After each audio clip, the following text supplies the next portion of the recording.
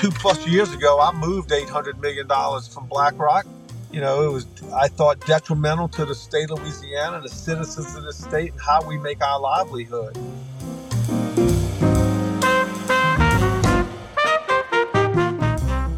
Well, welcome back to the Public Money Pod, a production of the Center for Municipal Finance at the University of Chicago's Harris School of Public Policy. We are proudly sponsored by MuniPro, the Government Finance Officers Association, Odyssey Advisors, and Build America Mutual. I'm Justin Marlowe, and I'm joined, as always, by my intrepid co-host, fiscal policy expert, Marylander, well in preparation for the holiday season, Liz Farmer. Liz, welcome back. That's a really apt description right now, because as soon as the day after Thanksgiving hits, I start panicking about presents and holiday shopping and all of that stuff. But we did take care of, I guess, initiating our son into one of my favorite holiday traditions, which is watching the movie A Christmas Story. And he watched it for the first time last night. So I think as an adult, it's even funnier now, because I think the last time I watched it, I was a teenager, but now it's like, it's hilarious. I was cackling for most of it.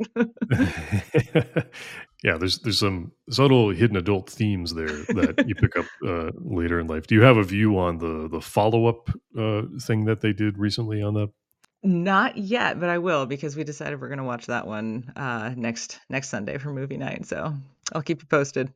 Yeah, we'll have to get your take on it. There's been some controversy around whether it's up to it as a sequel. I have a view. We'll get into that some other time. Okay. Yes, excellent Christmas, excellent holiday season tradition. Well, so we are fortunate to have on the Public Money Pod today Louisiana Treasurer John Schroder, who is going to tell us all about the things that we need to know when we think about public money in Louisiana. It's really an interesting state. You know, when we talk to state treasurers and city CFOs and others, you know, there's always things that are unique about every place, but certainly in Louisiana, it seems like a lot of those really unique characteristics touch public money in some very direct ways. Obviously, being a largely kind of fossil fuels driven economy, that in so many ways the main economic development question in Louisiana these days is around kind of diversifying and balancing investments in fossil fuels with investments in other kinds of renewable energy, and trying to do that in a way that's on a time frame that works for people, that is realistic, that isn't too disruptive with respect to the state's tax structure, for instance. In so many ways, that's the defining characteristic of state and local public money in Louisiana, is that kind of boom and bust cycle that comes with dependence on oil and gas in particular. Certainly with Treasurer Schroder, anyone who's followed the ESG debate knows that his name is often front and center. So we're excited to talk to him about where he has come down on the treasurer's role in ESG investing, and in some cases really actively and aggressively pushing back on the emerging ESG investing philosophy that we've seen take hold in a lot of other places, and also very, very, very high profile in the world of unclaimed property, something that we talk about often when we talk to state treasurers. So lots to get into with Treasurer Schroder. Liz, when you think about some of the things that make Louisiana unique and Treasurer Schroder in his role, what comes to mind?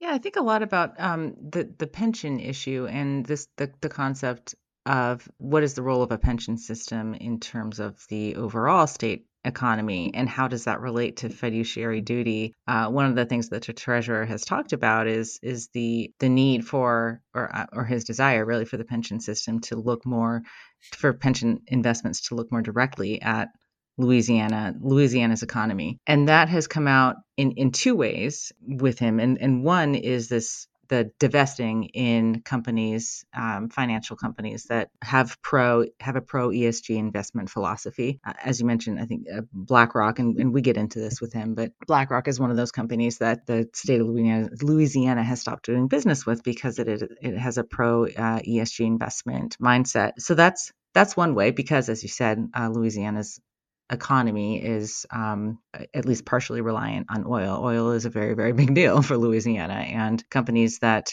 go away from investing in oil in this way can go against the Louisiana economy. So that's one way, is divesting. And the other way is taking your investments and putting it in the state of Louisiana, in terms of like state infrastructure and that kind of thing. And this actually reminds me of Alabama's pension system. Dan Valk and I wrote a story years ago profiling the head of Alabama's pension system, and that was very much his philosophy, is to take pension dollars and invest them directly in mostly real estate assets in the state of Alabama. And that idea of when you do that, not only are you making an investment that then gets a return on its dollar, there's this multiplier effect because that investment is creating jobs in the state, and then blah, and and so on and so on.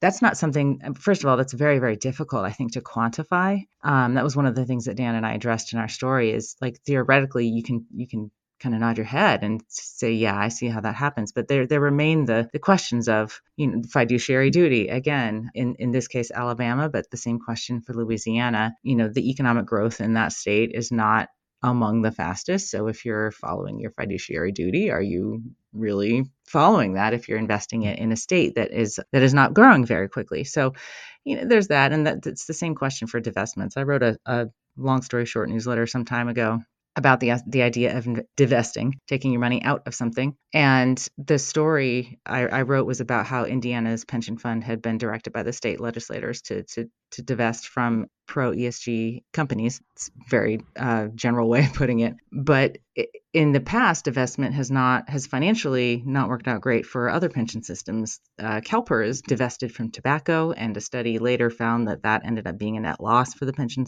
system. So divesting currently now in companies that seek out pro-ESG type investments, if that's the way the economy is going, that may ultimately end up costing a pension system. And again, you get back to that fiduciary duty question. So that was a very long-winded answer. I did not mean it to be that long, but it's a complicated topic as we get into with the treasurer. Yeah, absolutely. And I would recommend everybody take a look at those pieces that you mentioned, including and in particular the Alabama pension piece, which is a sort of a classic in this space for those of us who read that. And not just because of the way that you present the complexity, but just because of some of the really, really interesting, colorful folks who are involved in a lot of these decisions. And that just, I think, adds to the kind of the lore around them. It's such a tricky issue, and very curious to hear what the treasurer has to say about this. But in so many ways, when we get into these debates over all these issues, whether it's diversifying an economy away from a particular type of industry, in this case, oil and gas, ESG investing, whatever it might be. In so many ways, what we're arguing over is the time frame. Nobody disputes that moving away from fossil fuels is a bad thing, or I should say, nobody would argue that diversifying away from fossil fuels is a good thing.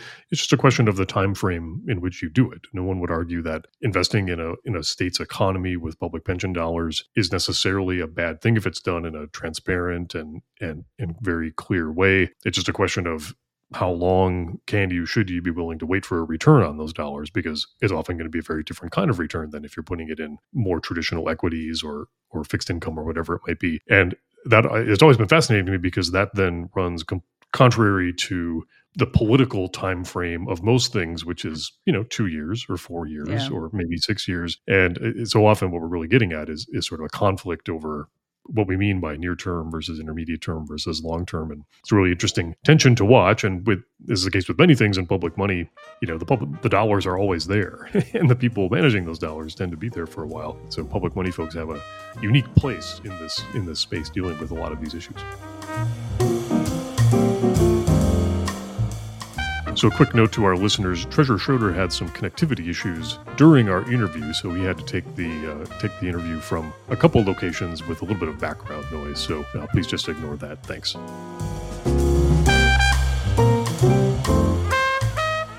Well, we're pleased to welcome to the Public Money Pod Louisiana Treasurer John Schroder. Treasurer Schroder, thanks so much for giving us some time today. Yeah, as long as I'm in warm South Louisiana and I don't have to come to Chicago, all's good. I hear that. Welcome to the pod, Treasurer. It's a real pleasure to have you. If you could start out for us and for our listeners who don't directly follow Louisiana, can you kind of just give us a lay of the land? Tell us a little bit about the state's overall financial position and reserves and kind of general stuff like that. Yeah, well, I don't know why anybody wouldn't follow the finances of the state of Louisiana. I've been my 6th year, finishing up my 6th year as state treasurer. I spent almost 10 years in the legislature on the budget committee. So the finance side of the government is what is my biggest interest, which is why I ran for state treasurer. But living in South Louisiana with the hurricanes, that thank God we managed to get through this hurricane season without a hurricane, because the last 2 years prior has been just, I can't even describe. It's just been awful. But the flip side to having these storms and the pandemic is the amount of money that is poured into our economy. We've seen unprecedented amounts of money for a small state like Louisiana. We have about 4.6 million people here. So the pandemic had a major effect on us, and we're a poor state on top of that. Probably almost half our state is on some type of medical assistance from the feds and Medicaid or Medicare. So we took a big hit from the COVID, but the amount of money that is bounced back or funneled into our state certainly has helped prop the economy. But we're seeing unprecedented amounts of money in our reserve funds, which were really low when I became state treasurer. Coming off 8-9 years in a row of budget deficits in this state, to be where we are right now is unbelievable. Now, I'm very conservative when it comes to the finance of the state, so I think we ought to be spending more money paying down our debt and using this unprecedented time to pay down our debt. And I don't think the legislature's done a good enough job doing that. But again, my job is to be the fiscal sound voice for the state. But right now, all things are good, but I worry about what's up in the future. And government tends to live for today. Unlike you do in your private lives, we don't plan for tomorrow. And that always seems to catch us. And it will again, as sure as we're sitting here talking today. When this economy goes south, and it always does, I'm 62 in business, and I've been up and down 3 times in my business career. So it's just a matter of when, not if. And government doesn't prepare well for when. But I would tell you right now, it's as good as it's ever been. Is from a cash standpoint. Certainly, our bank accounts are flush with cash.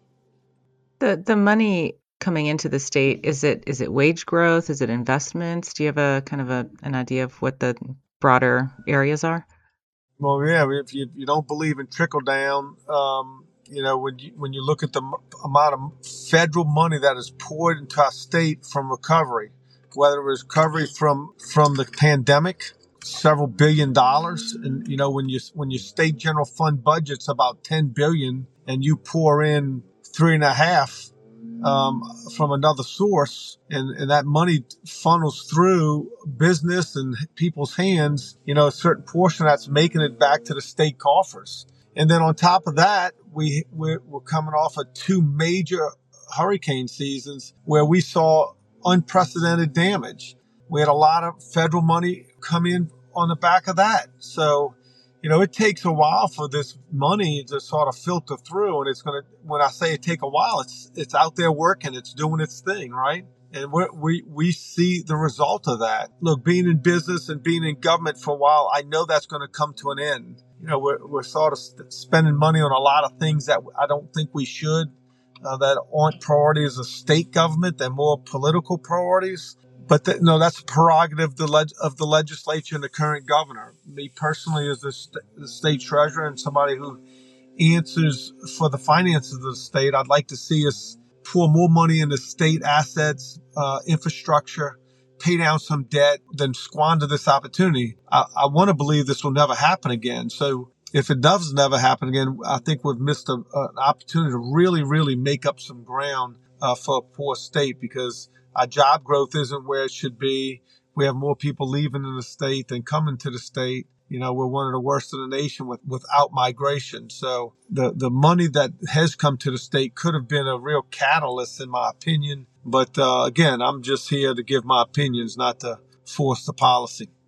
Well, speaking of the legislature, you talked a second ago about your background in the legislature, and even before then, you came to public service through a career in law enforcement. If you could tell us a little bit about how all of that experience, and in particular coming up through law enforcement, shaped how you view your job as treasurer?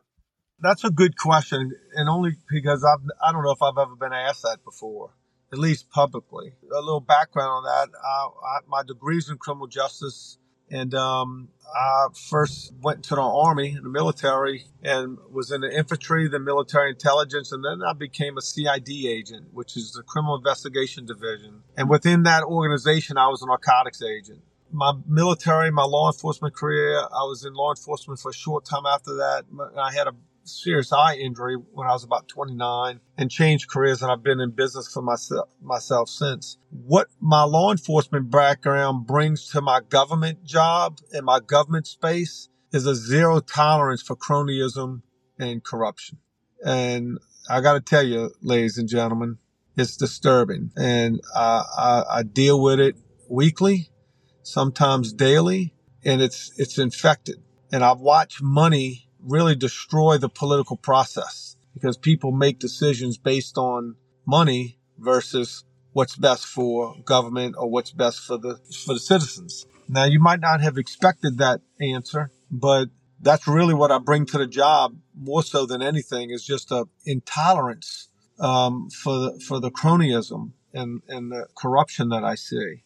And is one of the things when I ran for governor that I talked a lot about, but that just wasn't a winning message. But it's probably a message that it probably affects where government and the people come together and where people have lost faith and confidence in government at all levels, and not just here in Louisiana, and I'm not talking about just state or federal government. I'm talking about at every level. Yeah. So I work hard every day to try to bring a lot of transparency, a lot of accountability. We started a website where you could go and see where every dollar in this state is spent, whether it be a local project, a state project, or whatever it is. And I thought that would be highly popular, and it hasn't been. But we still do it.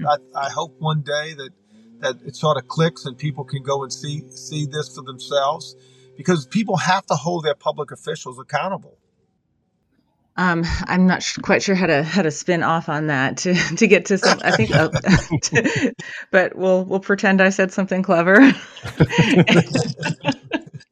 But I know we wanted to spend a bit of time here talking about ESG, or environmental, social, and governance is what that stands for folks who aren't familiar. You've been quite active in what a lot of folks might call the ESG space. So let's start with a few questions. For one, how do you define ESG? A forced facade, big corporations' way to get their hands on money. I call it, for what I see it. It's corporate America's partnership with the federal government to push something that, quite frankly, is years and years, if not decades, away from being a fact. I live in a state that relies a lot on fossil fuel. Mm-hmm. And when you look at the data around the world and you understand the data, meaning how fossil fuel is used, where and how, this world's not getting off of fossil fuel anytime soon, not in our lifetimes. And I'm older than both of y'all. 2+ years ago, I moved $800 million from BlackRock.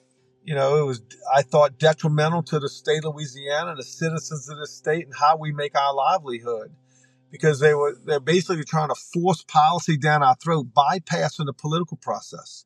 Now, I'm an Army veteran. I believe in this process. I believe we elect our officials, and then we hold those officials accountable.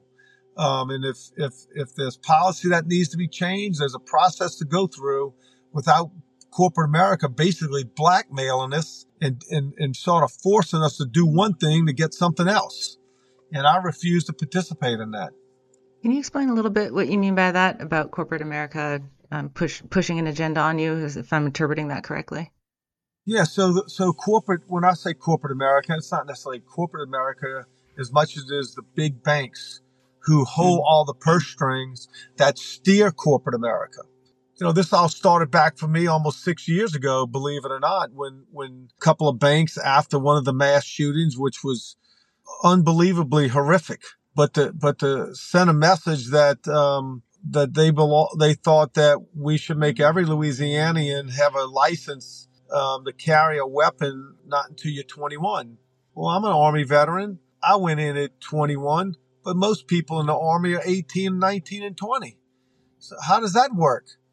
18, 19, 20-year-olds are good enough to put on our streets to defend our country and foreign land, but they're not good enough to carry a weapon or have a license. So that sort of started it for me back 6 years ago. And it has sort of transformed into a lot more than just about a license for a gun. And banks were saying, you know what? If you have a policy that's contrary to what we believe, then we're not going to do business with you, or we're not going to allow you to do business with our bank. And I thought that was against our constitutional rights. And so I pushed back. I banned a couple banks here in Louisiana 6 years ago. And then this whole ESG thing has come about over the last 2+ years. So I think at the end of the day, it's up to the elected officials and the governors and the elected leaders of our states to run and manage our states the way they think is best. That's what you get elected to do. I don't answer to bank boardrooms across the world. I answer to 4.6 million people in Louisiana.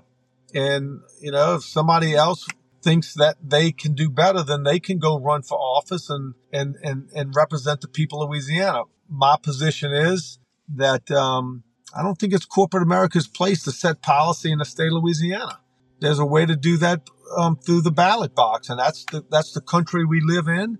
I may not like who gets elected or when, but they do, because that's the process that we all abide with and live by in this country, not by corporate America enforcing its thoughts and policies upon the states and putting pressure, particularly on the fossil fuel states like Louisiana, Texas, and West Virginia, to name a few, to push their policy. It's complicated because it sounds good. It sounds like, man, well, certainly we care about the environment. We don't want to destroy the earth. I live in South Louisiana. Some of the most pristine land in America is right here in my backyard, where we hunt and fish, and that's where we make our living. So I'm not reckless when it comes to the economy, but this is driven by money. And if you don't think it is, just go do your research. Just to follow up a little bit on the point that you were making a second ago about Louisiana's economy. If I heard you correctly, Treasurer, you'd said that there's certainly, Louisiana being a fossil fuel state stands to lose a lot if we suddenly decide that divestment from fossil fuels companies is the way to go. But I think I also heard you sort of suggest there that part of the problem is just the time frame for this, right? So it's not necessarily that diversifying an economy away from fossil fuels is a bad thing, but it's having to do it in a what it seems like you see as a unreasonably short time frame. Is that fair to say? Oh, that's saying it lightly, but that's exactly what I'm saying. It's not even practical. It's not even close. I mean, it's comical. When you look at the data and you look at the research and you read both sides of this, there's 1 billion people in this world right now who have no electricity, no running water. You think they're going to put windmills and do all these other things and pay $7, $8 a gallon for gas? No, because it costs too much. So, yeah, I want to be efficient. I don't want to be reckless in anything. But we've created this narrative like the earth is going to end tomorrow if we don't get rid of fossil fuels. Everything we do and eat is practically revolves around the fossil fuels in this world. And here's the worst thing about it, y'all. You're going to get me fired up here. You know who's leading the nation in the world in exploration and coal mining and fossil fuel production? China. So we want to punish the United States while we empower China and Venezuela.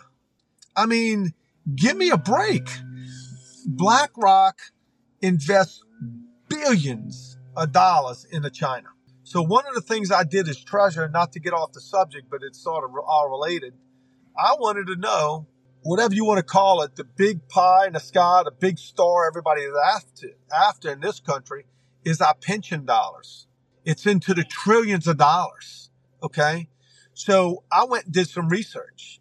And back when I started, we had about $70+ billion in retirement dollars in the state of Louisiana. Well, when I did that research, only less than 1% of that money was invested inside Louisiana. And then when I further investigated, only about 50% was invested in the United States of America. Well, guess where the rest was? In foreign countries. So I tell people here in Louisiana and my colleagues and the legislature, I said, look, if we don't invest in Louisiana, then who is? You think China's going to come invest in Louisiana? Yeah, they are. They come and invest in our chemical plants and our land. They're doing that all over the country. They're doing that all over the world for that matter. So this is more than just about environmental policy. This has a lot to do with let's punish the United States, but we're going to let China do it.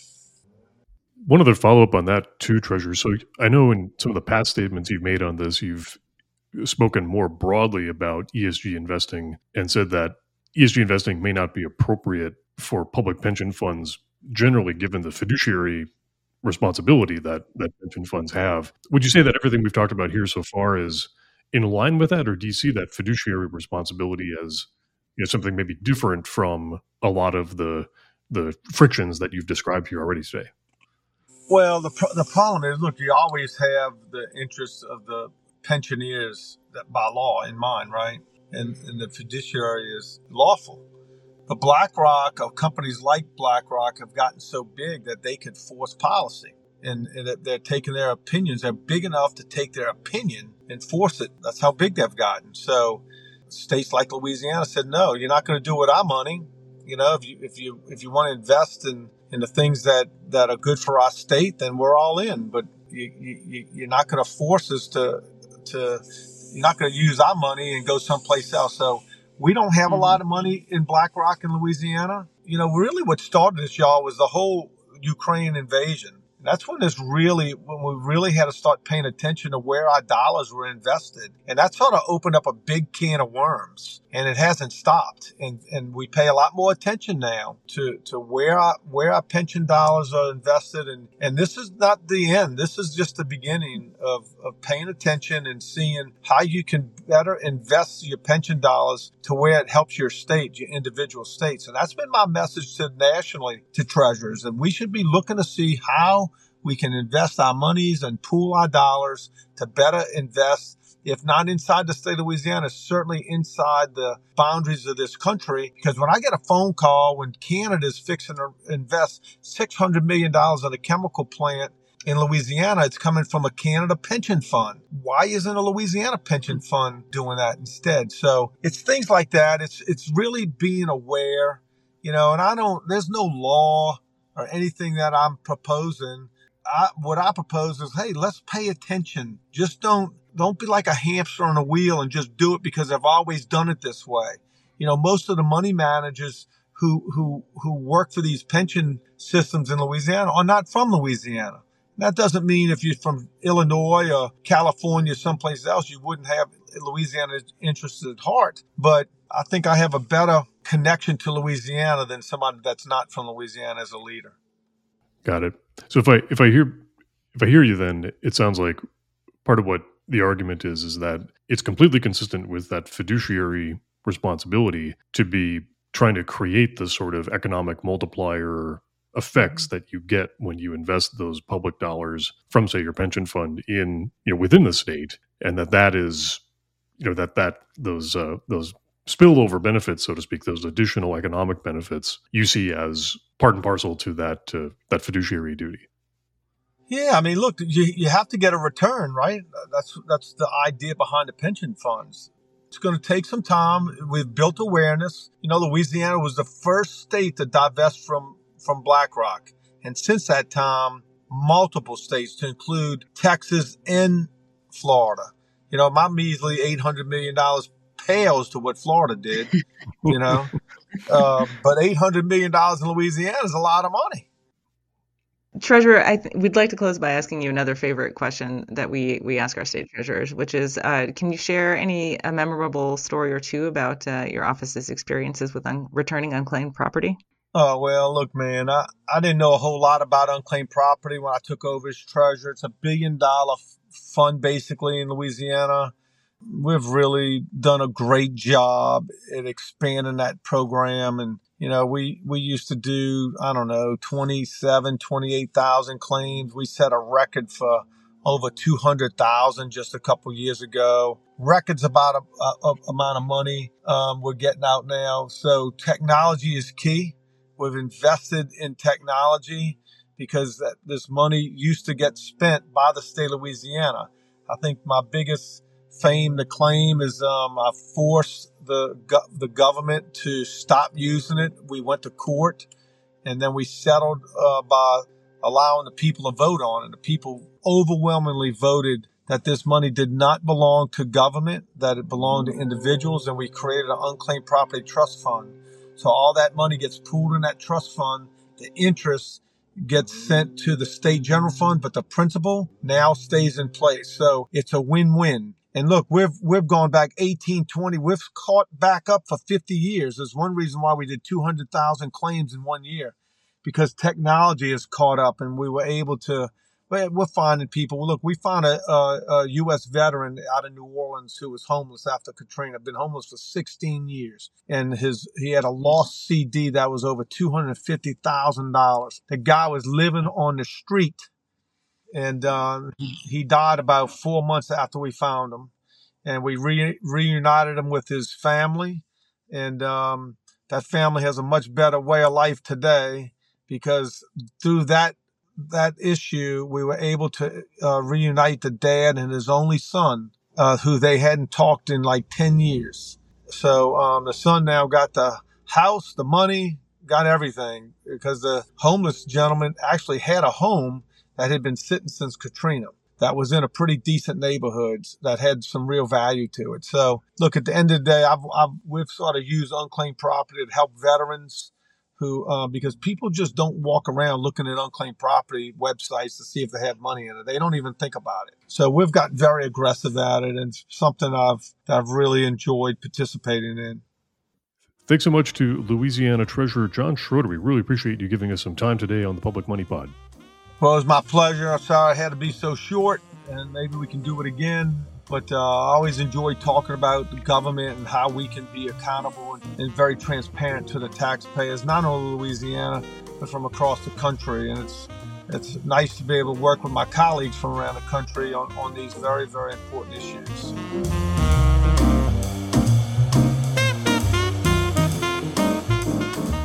Thanks again to Treasurer Schroder. It was really great to have him on, and I appreciated his candid views on many things. I wanted to pull this week's ripped from the headlines from the state of Louisiana. So this week I got a story it's actually quite hot off the presses. It came out today, and we're recording December 4th.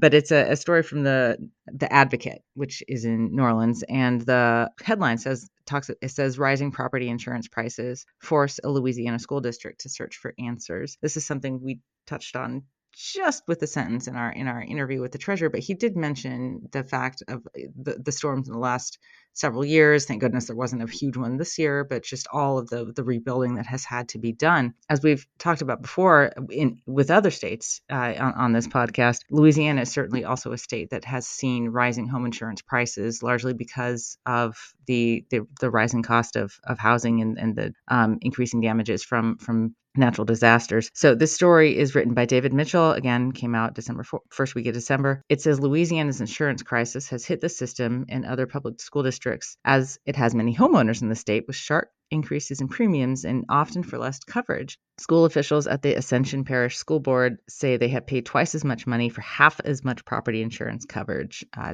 over the past 4 years. That property insurance premiums rose from about a little over $1 million for $100 million in coverage to now $2.3 million for $50 million in coverage. So half the coverage, more than twice the cost. Similar thing with some other schools. The story cites Tammany Parish schools have seen a 38% increase just in the past year. West Feliciana schools have seen a 65% increase between 2020 and 23. So these huge increases in insurance. And the story also notes it leads the school system to try to meet the cost of their local tax dollars for those that have the wherewithal to do that. But others, they only have so much money available. What do you do? And this one school district, Ascension, decided to replace one of its insurers on machinery, an insurance agent that it had used for the past 30 years, and it went to a slightly cheaper for local firm. And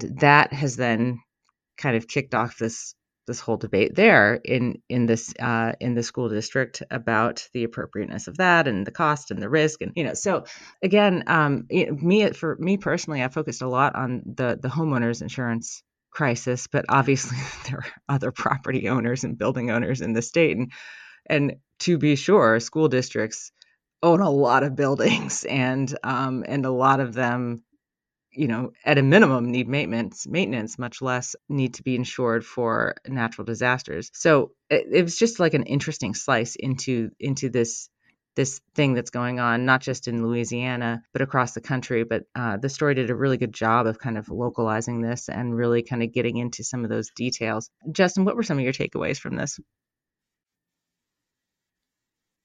Yeah, it was really interesting. And just like you said, a nice extension on a lot of the work that you've been doing, keeping in mind that when we've talked about Florida and peoples, for instance, and we've talked about California and wildfires, and there it was homes. And here you're talking about public infrastructure assets, which are just as much a public money concern as anything else. Really, really interesting stuff. And for me, the thing that really jumped out as I was reading this and listening to you summarize it was just this whole question of materiality that we keep coming back to in the world of ESG. It's very difficult to say if you are a school district and you're disclosing your climate related risks to investors in your official statement or your audited financial reports, whatever it might be. It's very difficult to be able to put numbers to that the market would consider sort of material from the standpoint of what the way the lawyers might look at it, right? Saying if you introduce new information about your vulnerability to sea level rise or catastrophic storms or whatever it might be, would that change the mix of information that's available to investors who are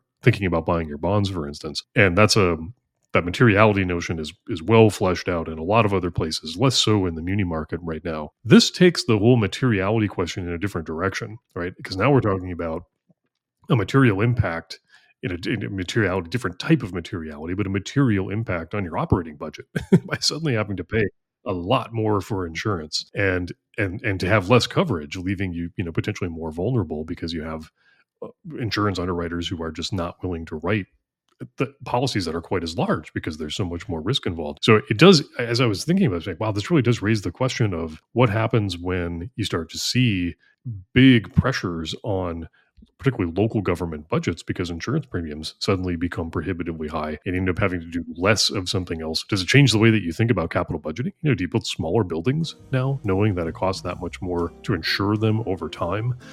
You could see this going in a lot of other directions, but it definitely puts a different twist on that materiality question front and center.